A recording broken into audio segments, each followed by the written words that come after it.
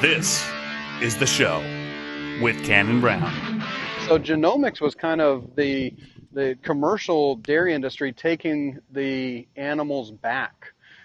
Because what we found over time was that the cows that won in the show ring were way too tall, way too long, and didn't breed back as quickly. And some of these traits that we look for on the commercial side, they weren't choosing in the registered industry.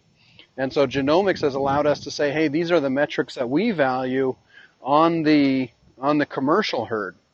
And so these big, tall, framey cows that don't milk a lot, and they've got an udder that will last for a very long time, but they just don't milk that well, in the first couple lactations. The industry is saying, no, we want more milk on the first couple lactations. We want health traits. We want animals that breed back quicker. And so these are all traits that we can now choose from with genomics that we couldn't just, pick from the cow that won in the show ring. That last few minutes might have been a little confusing. You'd like to know who I was talking to, wouldn't you? What's up, guys? My name is Cannon Brown, and you are tuned into The Show. I've got a great guest for you guys today. His name is Mr. Dwayne Faber. He's a dairyman from the great state of Washington, and I wanted to have him on to discuss the crazy things that are happening in the dairy industry right now. I'm sure some of you have seen posts on Facebook and other social medias of dairymen across the country and dairy farms pouring out all their milk because they can't get it to where it needs to be, to where it's contracted out to be. So I wanted to have Dwayne on, a well-known dairyman on social media, to discuss this crazy thing that is happening as a result of panic buying and the outbreak of COVID-19.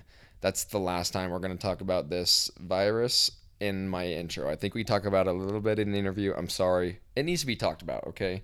I know some of you guys want an escape from it, but it's a huge part of what's happening in the world right now, so it's going to be part of the conversation as of now. Stay tuned for after the interview in my post-interview kind of closing segment, outro segment. I give you some insight into my bonus episode that's coming out very soon, what's going to be in it, the content, the topics that I'm going to cover in it, and then a chance for you to be involved in the bonus episode. So stay tuned for after the episode to check that out, and then follow me on all my social medias at The Show Pod on Instagram and Facebook, and at The Show_pod on Twitter. I would love that.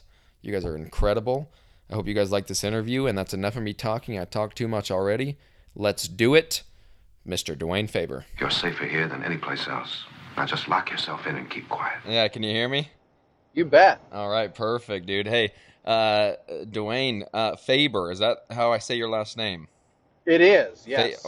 Is that like a first-time guest? Do people say Faber ever? I have heard Faber, yes. Yeah, it's either Faber or Faber, yes. I had to go through a list of different words in my head. I'm like, that might have an A at the, like right at the second letter. And I had to make sure that I was like, okay, is it Faber or Faber? But I went with it. I got it right, so we're good. Yeah, there we go. No, that's great. That's great. Now, you're in Washington, the beautiful western side of Washington. I've got family on the eastern side, and that's not too pretty. I got to be honest with you.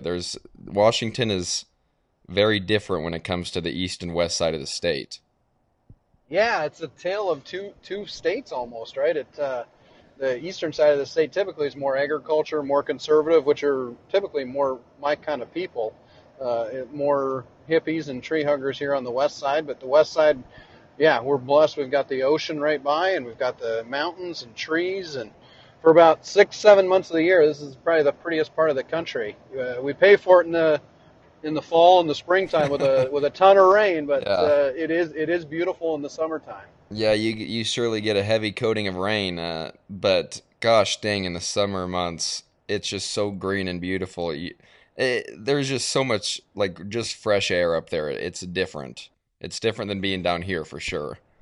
Absolutely. Yeah, no, summertime's here. I mean, we rarely get above 80, 85, and no, we get usually, I live fairly close to the ocean, so we get an ocean breeze every afternoon around 1 o'clock and cools things down. So no, it's God's country up here. It's beautiful for a portion of the year anyway. So Now, what I don't think of when I think of Washington, especially Western Washington, is dairies, especially close to the ocean. I don't think when I think of a dairy, I don't think I'm thinking of oceanfront property, if you know what I mean. No, absolutely. Although this part of the country, for years, actually decades, we had the highest milk production per cow out of the entire United States, just because this climate is just so conducive to dairy cows, just because it's so cool in the summertime and it's fairly mild during the wintertime. So it's a climate that the cows actually really love and they thrive in, and they do well and naturally produce a lot of milk out here. So there is a rich history of dairy farms on the west side of the state, and it has been dwindling.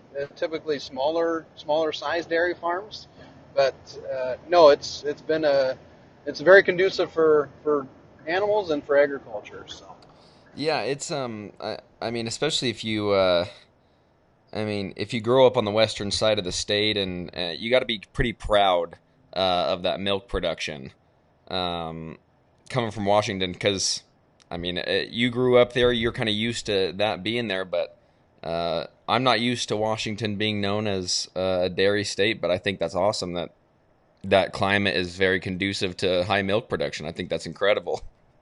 yeah, absolutely. With that comes the challenges of people. We've got a lot of people out here, and so they're out here making more and more regulations, and so regulation has been tough, just trying to manage that and work through that. So we are surrounded by people, and with people comes challenges.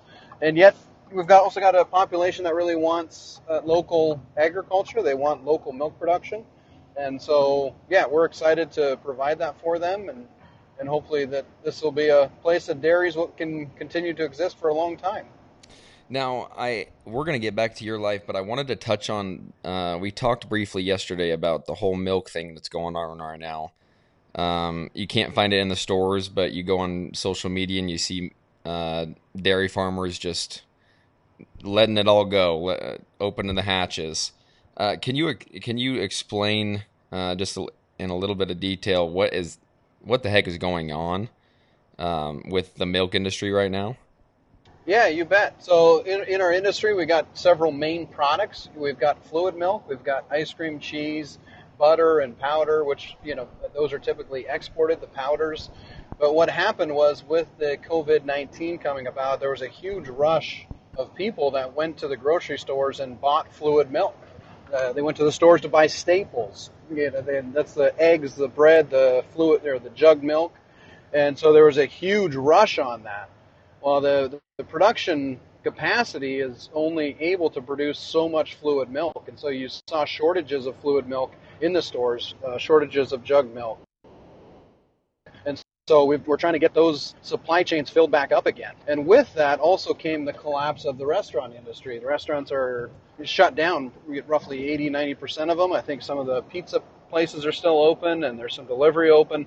But for the vast majority of the country, the restaurants are shut down. And so 30% of milk in the U.S. goes into the food service industry, into the retail food industry. And so that got completely hammered. And so the infrastructure that's geared up to provide cream and butter and packaged cheese to these restaurants, now they have got no place to go with that product. And as consumers eat at home, typically they eat less dairy at home than they would going out to eat. When you're going out to eat, it's a lot of butter and creams and sauces and a lot of cheese, when you're going out to eat. And so that was demand destruction on one end and huge demand on the other, and the supply chain just wasn't geared up for it. We've also had some issues with export, as there's a flight to safety, as other countries are looking to buy American dollars, that the American dollar increased in value and these other countries weakened their dollar. And so they are less able to go and buy U.S. dairy products. And so they can't afford it anymore because there's huge currency fluctuations. And then also just the uncertainty of it all. And so 16% of our milk gets exported, and a lot of that has really slowed down or dried up completely. And the co-op that I sell to, Dairy Gold, we've got a huge presence for export. 50% of our milk goes overseas. And a lot of that now is just getting put into warehouses, and we're sitting on this powder that normally goes overseas. And there's real fear that that's going to create a wet blanket on the industry for quite some time, as you've got these inventories building up and piling up. And so we've got several things going on, and I think dairy was the first one to see it, just because dairy is produced every day. But there's reports now that we're starting to see that with bacon. We're starting to hear about it in the beef industry. And so there's these ripple effects that, you've changed the processing demand, and the market can't shift overnight. So we've seen a lot of negative results from that. That's wild, the whole process. I mean, I don't think a lot of consumers think about the whole process when they're going to the grocery store and they need to stockpile up on everything. They don't understand the infrastructure that's just demolishing behind it as they take 10 gallons of milk each person at a Costco that serves 20,000 people or something like that. There needs to be more of an infrastructure to inform people about this whole deal. I really think so. Absolutely, we're doing God's work right now, so we're letting the masses know. So it's good, and they need to hear from dairy farmers, right? And, Yeah. and that's the dichotomy that people are struggling to wrap their minds around is, hey, we've got shortages on jug milk in the stores, and then they're dumping it out into fields, right? But the reality is that milk was slotted for typically export or the restaurant industry, and that's just been completely destroyed as far as from a demand standpoint. And the jug milk factories, they can only work so hard in processing and putting product out. And so hopefully as the people start acting a little more reasonable on their purchases and there's less hoarding, the processing will catch up on the fluid milk side, and we'll be able to push more fluid milk out there. And so, but yeah, it's created a whole litany of issues that we're just trying to work through as an industry.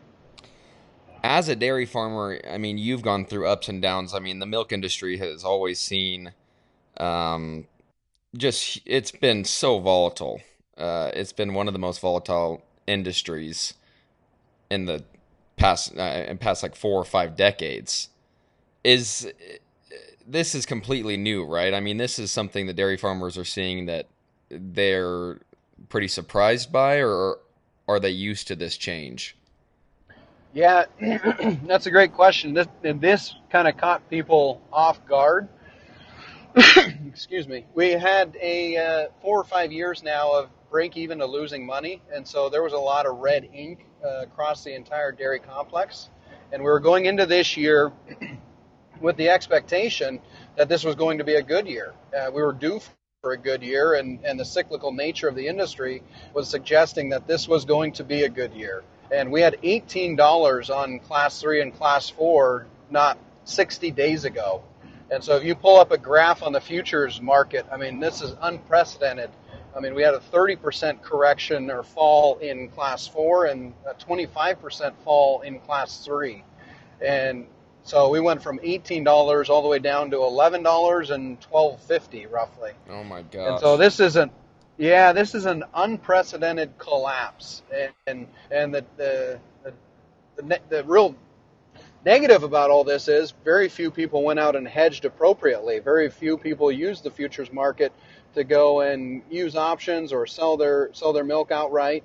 And so there's something like 25 to 40% of the milk in the U.S. is covered with insurance programs or with sold positions. And so a lot of the industry is heading into this downturn with zero protection, with zero booked sales on their books. And so it's going to be ugly, and it's going to be ugly quickly. And so there's going to be dairies going out of business as a result of this. And we'll see what the response is from the USDA. I would imagine that there is some support from the government, and we'll see where it goes. But this is a landscape-changing event here. This is a blowout event, and a lot of it has to do with the fact that there were people struggling so much going into this, and this was supposed to be the good year. And So we will see where it goes. We live in interesting times. Well, I mean, the dairy industry, it's such a struggling industry. Like you just said, I mean, the past 5 years, there's been a lot of red ink, and I think that's just with everybody around the country. There's small dairies going out of business every single day. It seems like this won't be good for the dairy industry, and there has to be some support from the government to these dairymen. And I'm not talking about a $1,200 check. Right. Yeah. But I mean, but if you're looking to buy milk futures at $12, it's pretty decent, pretty low. Yeah. No, from a hedging perspective on, the restaurant or the food service side, absolutely. They can lock in, pretty low milk inputs, right? And Yeah. so that is going to be happening, and yet there's still so much unknown too on as to when those restaurants open. What sort of demand destruction is there going forward? I mean, there is no there is no going back to the way things once were 30 days ago or 60 days ago. People's attitudes are going to be different. People are going to be hoarding cash. There's going to be uncertainty. There's going to be layoffs, and people are going to be less inclined to go out to eat and sit in a restaurant with 100 of their closest friends and breathe in the same air. And so we will see where this all goes, but there's going to be pain for quite some time going forward. There is gonna, So yeah, yeah, doom and gloom on the way. I know, and well, and for me personally, I had sold a bunch of milk, and I've got some insurance programs on to help weather it. I mean, it wasn't impressive, but it will keep the lights on, right? And at that point, I'd made a decision. Hey, we're gonna hedge this a little bit, just because I can't afford an $11 milk price or $12 or maybe even $13 milk price, right? And so we had made a bunch of sales at that 15.50 mark, and we should be able to weather this, right? But it's going to be an ugly story, and it's going to be landscape changing for sure. And it's not just with the dairy industry either. I mean, it's going to be game changing and industry changing with, I think, every sector. I honestly think every sector is just going to be changed completely by this pandemic that we're going through. Yeah, absolutely, right? I mean, we're going to have, I don't know where it all goes, but to shut down, I mean, the wheels of capitalism come grinding to a halt. I mean, what the cost of that is, we're going to find out, and I think it's going to be ugly, because even after 9/11, one of the first things George Bush did was he came out and said, hey, everybody get back to normal. Start going and spending money. We need that currency in motion. We need dollars to be flying around, and go out there and start spending money. And what we're dealing with now, we haven't ever seen this, and it's going to be ugly. And to be fair, we've had 15 years of a strong market. I mean, the stock market's been good. The PE ratios were really at a 15-year high. The stock market was due for a correction, and this was kind of the pin that pricked a lot of it. And so this is also an opportunity for a lot of large corporations now to air their dirty laundry. They've got a gimme this year to go and say, hey, we were kind of fudging the numbers a little bit and moving things around, but there is no expectation on earnings for this year. Yep. And so a lot of corporations are going to air their dirty laundry. And I think we're going to see a lot of dismal earning reports. And also they've got a blank check to go out and start pulling expenses forward from next year into this year. Make this year look as bad as possible so that they can, slowly allow those earnings to grow and they look better, and their stock price can increase. So I think we're in for a storm. And it's also an opportunity now for a lot of the middle management and the political correct side of the corporation. They're going to start axing a lot of those types of jobs that, people pat themselves on the back when things are good, and when things are bad, those jobs are the first to go. Yeah. And corporations are going to find out who they really need and who they don't need. And so we're going to see, in my mind, a massive layoffs once this all gets back to normal too. I agree. I mean, you couldn't have said it better yourself. We were at all-time highs. It was one heck of a bull market, and now we're going to go into a bearish one, and it's going to be a little rough for a little while, but we'll get out of it. But you're right. I mean, we were due for a correction, and no one could have saw this coming, but this type of event happens all the time. I mean, not all the time, but once every 50 years. Right. Once every 50 to 100 years or something like that, but it was bound to happen. But Yep, absolutely. All right, let's get back to you, huh? Enough with the doom and gloom. So you grew up on a family-owned dairy. Let me ask you some questions, because I told you my history. I grew up on a family-owned dairy, and there's some stereotypes when it comes to dairymen. Can I ask you a couple and see if you fit into these stereotypes? You bet. First one, are you Dutch? I am Dutch. Oh my gosh. Okay, we're doing well. Second one, what color's your pickup? Oh, it's white. Oh, I knew it. Okay? That's we're gonna end it there because I already beat you. You're Dutch and you drive a white pickup. That's what all the dairymen down here do. So. Is that right? Yeah. See, I didn't even know this. This is like reading the stars or something. This is impressive. I'm finding out about myself here. Kind of is weird, honestly. Yeah. It might just be an Arizona thing, but yeah, all the dairymen down here drive white pickups, and most of them are Dutch. They're crazy guys. Oh, yeah. They're crazy guys. Yeah, I drive a white pickup. All the sales guys out here drive like Ford F-150 white pickups too, and I do the same thing. So when I pull onto a farmer's yard, everybody's running away and trying to get away from me, thinking I'm trying to sell them something. They think you're a salesman? Yes, exactly right. Yeah, they're jumping on four-wheelers and jumping in their pickups, and they're running away from me. They're trying to get out of there. Now, when you grew up, you were involved in 4-H and that kind of activities. Did you show any livestock?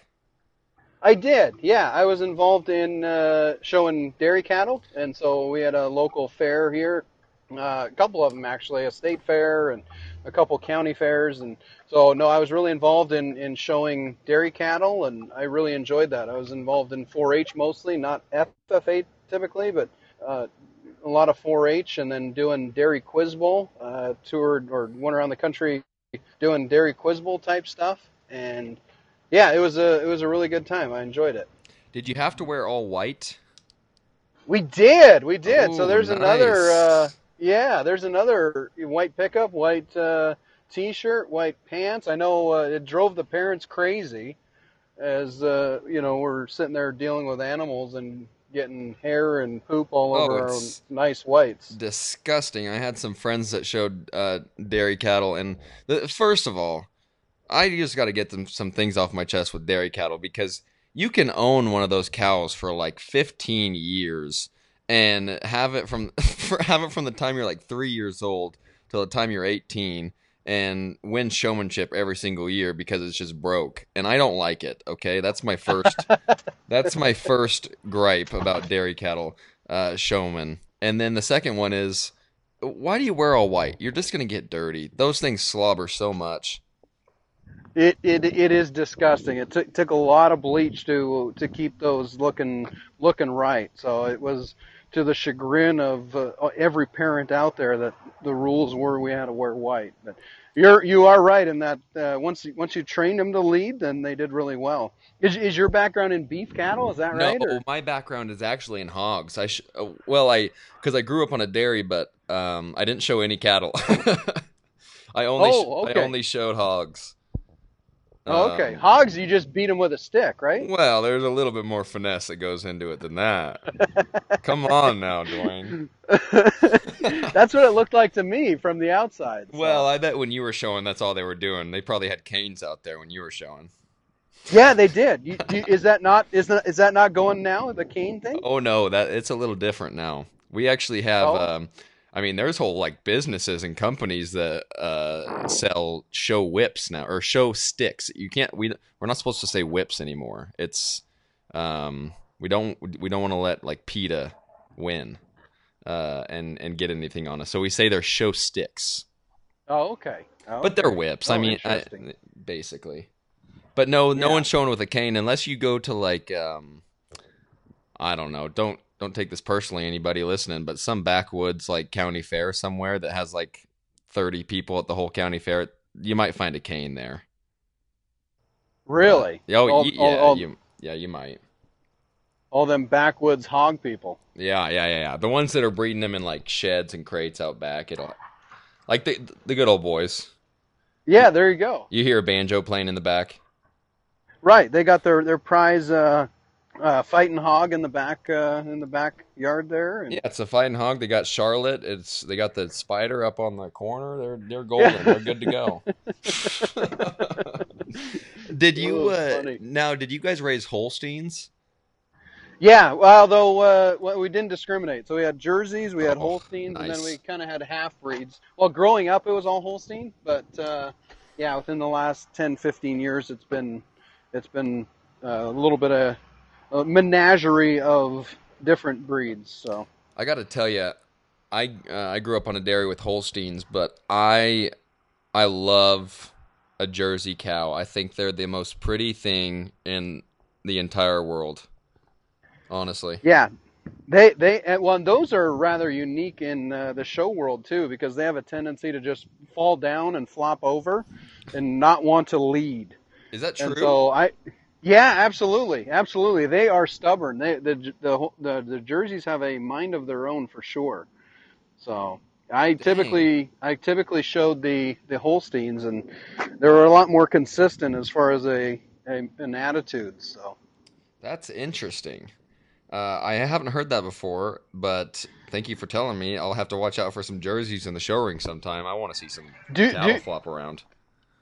Oh yeah.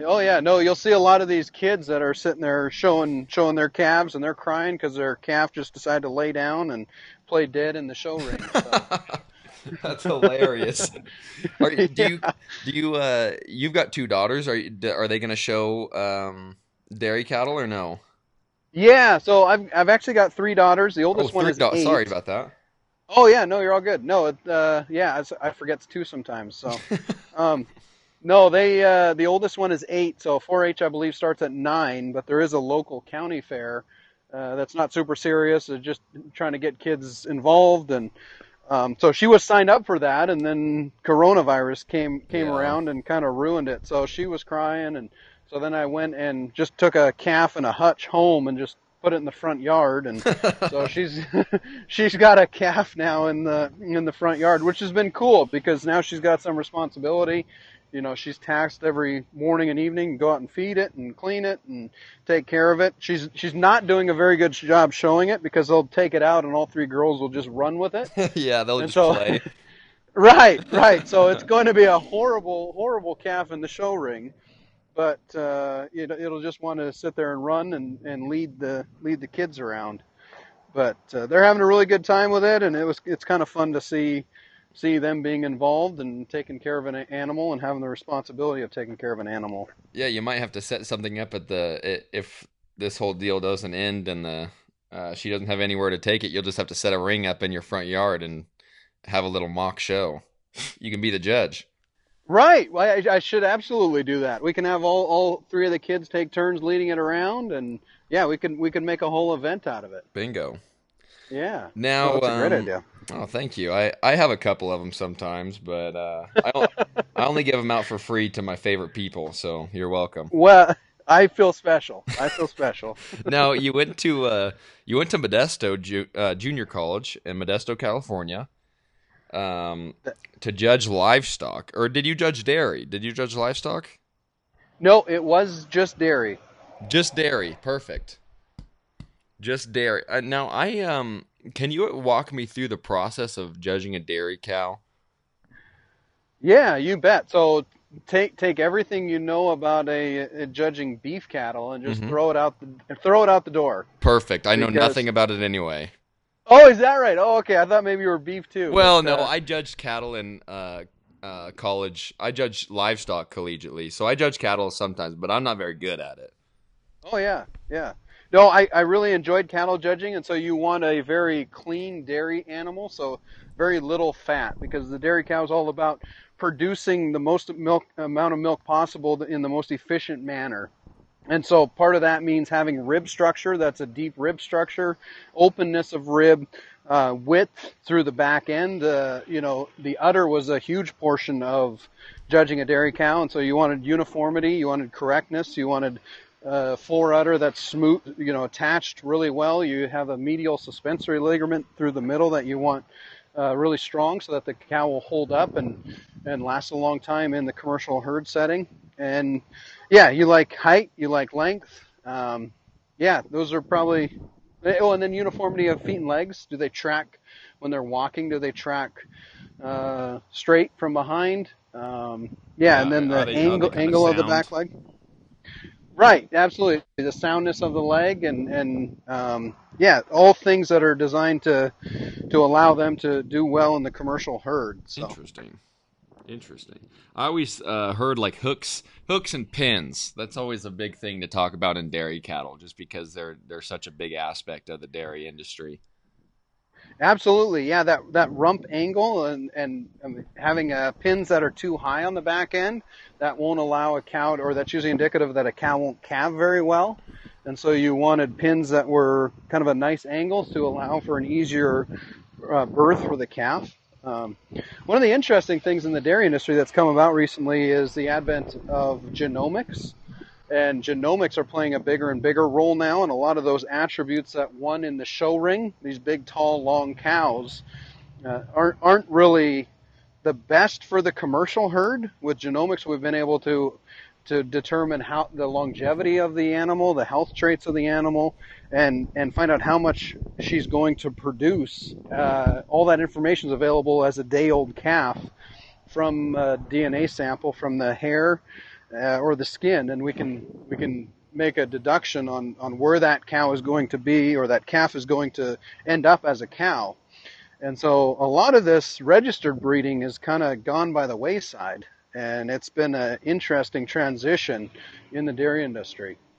From a day-old calf, you can know exactly what it's going to do, basically, from genomics? Absolutely, yeah, absolutely. It'll tell you the DNA from the parent and the mother, and as good as she will be, this is where she will end up. I mean, there's a saying that, as a day-old calf, you can't make her any better. You can only mess her up. So if you do a poor job raising her, you will limit her ability to perform. But genetically, you can never improve that genetics on her once she's born. And so a lot of dairies now are using genomics to go through and select the highest genomic calves and raising those, and not using or selling off those ones that are poorer genomically testing. And so we've had some real, advantages and movement in the quality of the dairy cow in our industry. And the genetic advancement right now is going faster and quicker than ever before because of that. Now, is there still like a huge show in Wisconsin that, like that huge dairy show every year where there's cows that are selling for like millions of dollars or something like that? Isn't there a show like that? There is, yeah, the World Dairy Expo in Madison, World Wisconsin. Dairy Expo. Yeah, you bet. Yeah. Is that that's the kind of deal you're talking about when people are taking them to the show, those registered cows, and they're not doing too well commercially? Correct, exactly. So genomics was kind of the commercial dairy industry taking the animals back. Because what we found over time was that the cows that won in the show ring were way too tall, way too long, and didn't breed back as quickly. And some of these traits that we look for on the commercial side, they weren't choosing in the registered industry. And so genomics has allowed us to say, hey, these are the metrics that we value on the commercial herd. And so these big, tall, framey cows that don't milk a lot, and they've got an udder that will last for a very long time, but they just don't milk that well, in the first couple lactations. The industry is saying, no, we want more milk on the first couple lactations. We want health traits. We want animals that breed back quicker. And so these are all traits that we can now choose from with genomics that we couldn't just pick from the cow that won in the show ring. Interesting. That's crazy how genomics is kind of playing a part in the dairy industry now. I would have figured that it had always played a part, but I guess genomics is kind of just starting to catch fire everywhere. I mean, I know the beef industry has been using it for a while commercially, but I think that's awesome that the dairy industry is kind of coming up with the times and using some new technology. Absolutely. No, it's been fun because on the bull side they're doing it too, whereas before they would have to raise tens of thousands of bulls and raise them up to 2 years old, and then they would have to breed cattle with these bulls and then wait till those calves hit the ground to determine what sort of offspring these bulls were going to produce. But now they take a sample as a day old and they just determine whether they want to raise that bull or not. And so it's really given them the ability to select for the top 1% of the bulls in the nation and be quicker and leapfrog in genetic advancement. That's awesome. I love that stuff when technology comes in with ag, and we all are just coming together right now. All sectors. It's going to be, I think it's going to be really cool. I mean, we were on doom and gloom earlier, but hopefully it picks up like in the next 10 years. I mean, we'll see what happens. Absolutely. Yeah. No, we're gonna continue to see consolidation, right? And that's some of the pain of the last 5 and 10 years has just been massive consolidation too. We've got larger and larger dairies that have lower and lower cost of production, and we saw it in every industry. We saw it in the hog industry, we saw it in the chicken industry, and some of it's unfortunate, as these family farms go by the wayside, and it's sad to see that.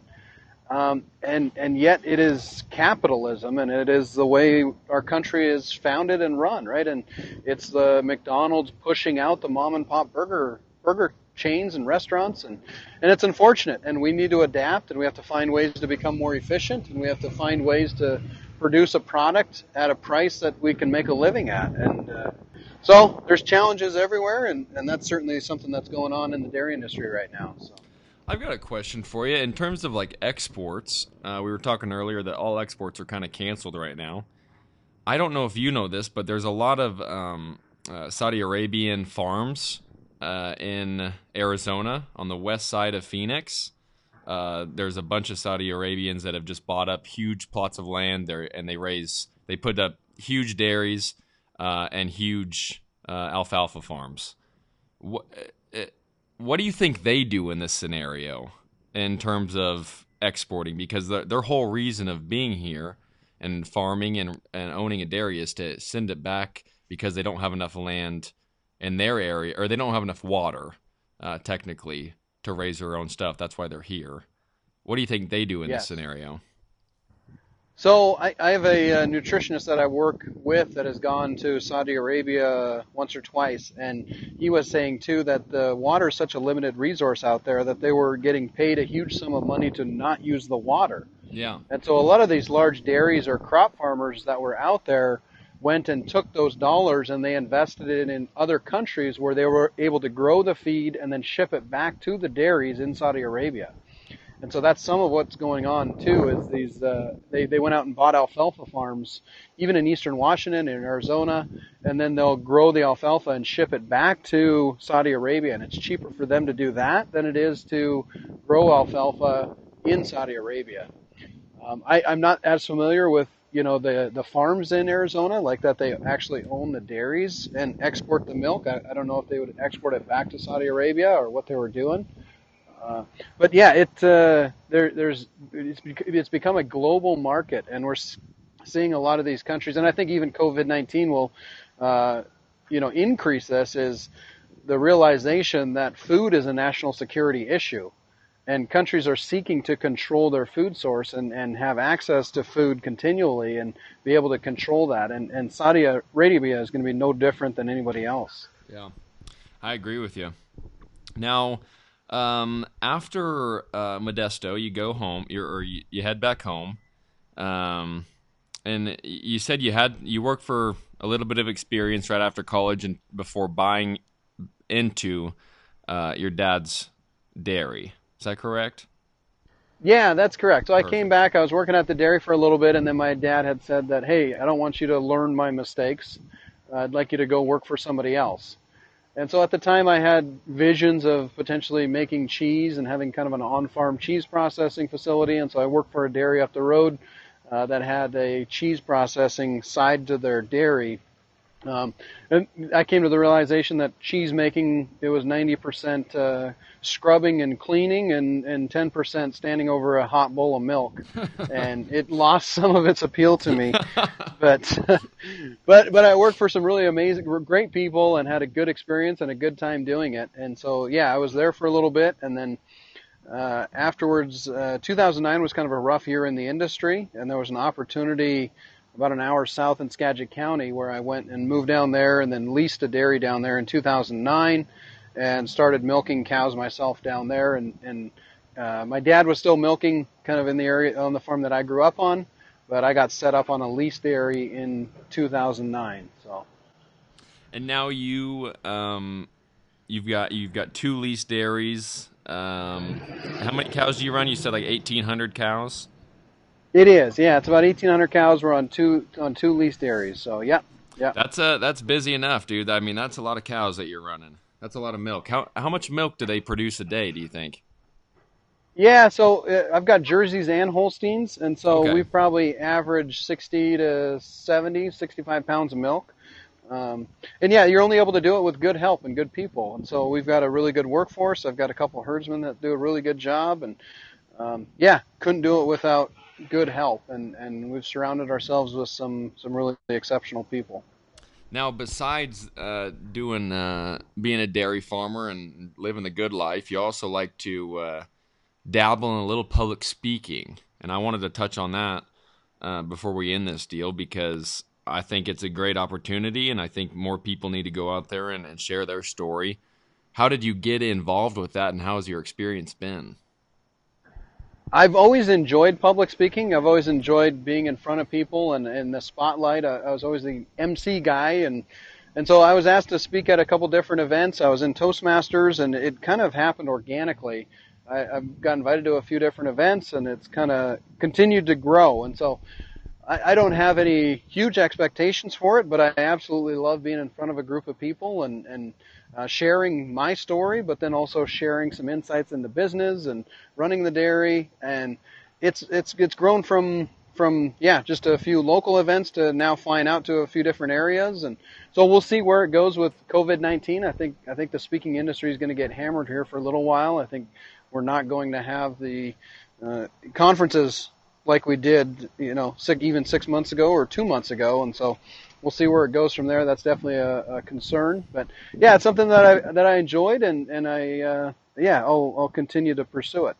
Well, and if you want to hear Dwayne's thoughts, you've got your website, DwayneFaber.com, and you've got a blog on there. I checked that out the other day. I like that, dude. I like your thoughts. Yeah. You've got some good ideas on there. I looked at the CEO, those 2 segments. I thought those were cool. Yep.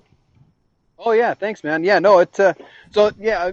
Most people know me from Twitter, and Twitter I try and keep light-hearted and humorous, but I wanted to show that I'm not just the funny guy, but also a business owner and know a little bit, and the blog has kind of been a way to put that out there and share some insights, and it's also been helpful for me just to coalesce my thoughts and put my thoughts together as these speaking events come up, and gives me the ability to say, hey, this is what I can speak on and talk on. And the more people we have sharing our message about agriculture, I think the better off we're going to be. And as we get more and more disconnected from our food, I think we need to stand up and share our story and show people who we are, because oftentimes, particularly in Washington State, these are the people that are making our rules and our laws, and they don't understand agriculture.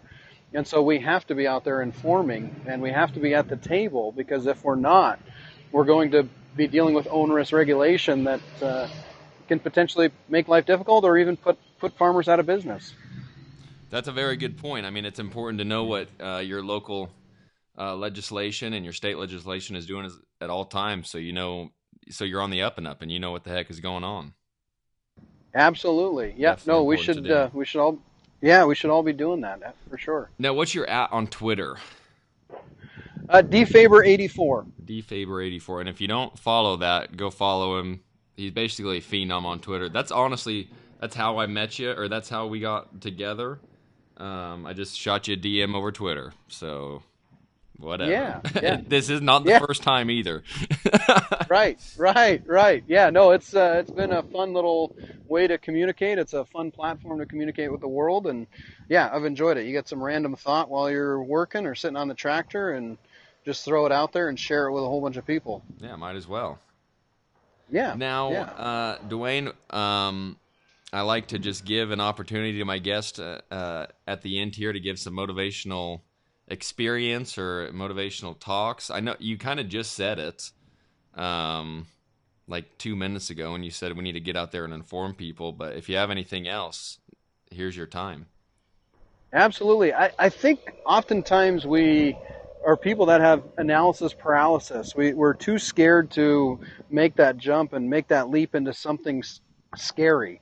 And I think we need to constantly seek out areas that are scary and challenging and embrace them and look for challenges in life. I liken it to, going cliff jumping. When you're sitting on the edge of that cliff, you only need to be brave for 2 seconds. You take that jump, and then on the way down, you'll figure it out. And in a lot of ways, that's what I've done too. And I think most people will figure it out. So take that leap, take that risk, and go out and do something scary. And I think that's what we should all be looking to do. Especially now. I mean, everyone has so much time to be thinking about that next thing that they're going to do, that next project, that next opportunity that could arise. Now's the time to start laying the groundwork to get things started. Absolutely. No, I agree 100%. All right, Dwayne. Well, hey, man, I really appreciate you taking time out of your day. I know you're a future podcaster, so keep me up to date on if that happens or not. My offer is still open. So yeah, just keep me updated. Hey, I'll stand back while you guys are killing it. The ones that are doing it, so you're doing a great job. All right, man. Well, I appreciate it. We'll have to have you on again because I'm sure. I mean, I've got a lot of questions about the dairy industry, and I think a lot of people need to know more about it. So we'll have you on again. You bet, Cannon. I really appreciated it, and thanks for the opportunity. And reach out anytime. Thank you. Well, I'll talk to you later. Time's limited, so you must listen carefully. Dwayne's a good guy. I really enjoyed that interview, and I'm glad that Twitter has brought us together, and I'm definitely going to have him on again. There's more that we can talk about, okay? I'm going to squeeze a little bit more time out of him next time we talk. That way we can go kind of deeper into some subjects. Also, I think we can go into some obscure topics. I feel like Dwayne's got some really good conspiracy theories. Gosh, that's a horrible way of putting that. All right, no edit. I'm freestyling now. Let's go. I've already messed up once. We got to keep going now. Hope you guys like it. I'm going to be putting out a bonus episode soon. I promise. I know I've been saying that forever, but I'm going to put out a bonus episode. Here's some of the topics that I'm going to be talking about, okay? I have some guest-inspired topics. Number 1, current events, okay? Such as, what current events are you going to talk about, Cannon? I'll tell you right here. What's happening with the royal family, okay? Does anybody know? Is the coronavirus all a ruse, a fugazi, to keep our eyes away from what's happening with the royal family? They're making moves, okay? They're making moves out of the Windsor Palace and into Canada? Okay, I've seen this before. A European settlement in North America. I've seen this before. Yeah. Came over on 3 ships. The Nina Pinta and the Santa Maria. Okay. Mayflower. The only reason I know those boats, I don't even know if those are the right boats. The only reason I know the name of those boats is from Step Brothers. Don't judge me. The Nina, the Pinta, the Santa Maria. You guys know the rest, but I'm not going to sing it. Okay? That's one topic. Wow, I just got into that a little deep. One topic. Another topic of the bonus episode. Conspiracy theories that I like. My lisp really came out there. Conspiracy theories. That's better, Cannon. Thank you. I'm going to talk about some of the conspiracy theories that I like to discuss. And I'm not going to get into like the real, come on. Like, I'm not going to get in, I'm not even going to get into what I'm not going to get into. Okay, that's a conspiracy. Boom. I'm not even going to get into a tangent on conspiracy theories. I'm going to leave it for the bonus episode. Third piece of content for the bonus episode. I haven't decided that yet. Okay, don't put me on the spot yet. That's why I haven't released it, because I'm probably just going to banter, or I have to find something better. If you have something better for me to talk about for my third piece of content in my bonus episode, shoot me a message on any of my social medias. If you give me, here's the deal. If you give me a piece of content that I use in my bonus episode, I will give you a shout out. How about that? Okay. 1 is Rural Family. 2 is Conspiracy Theories. That one is, Conspiracy Theories is a guest promoted content item. That person will get a shout out on the bonus episode.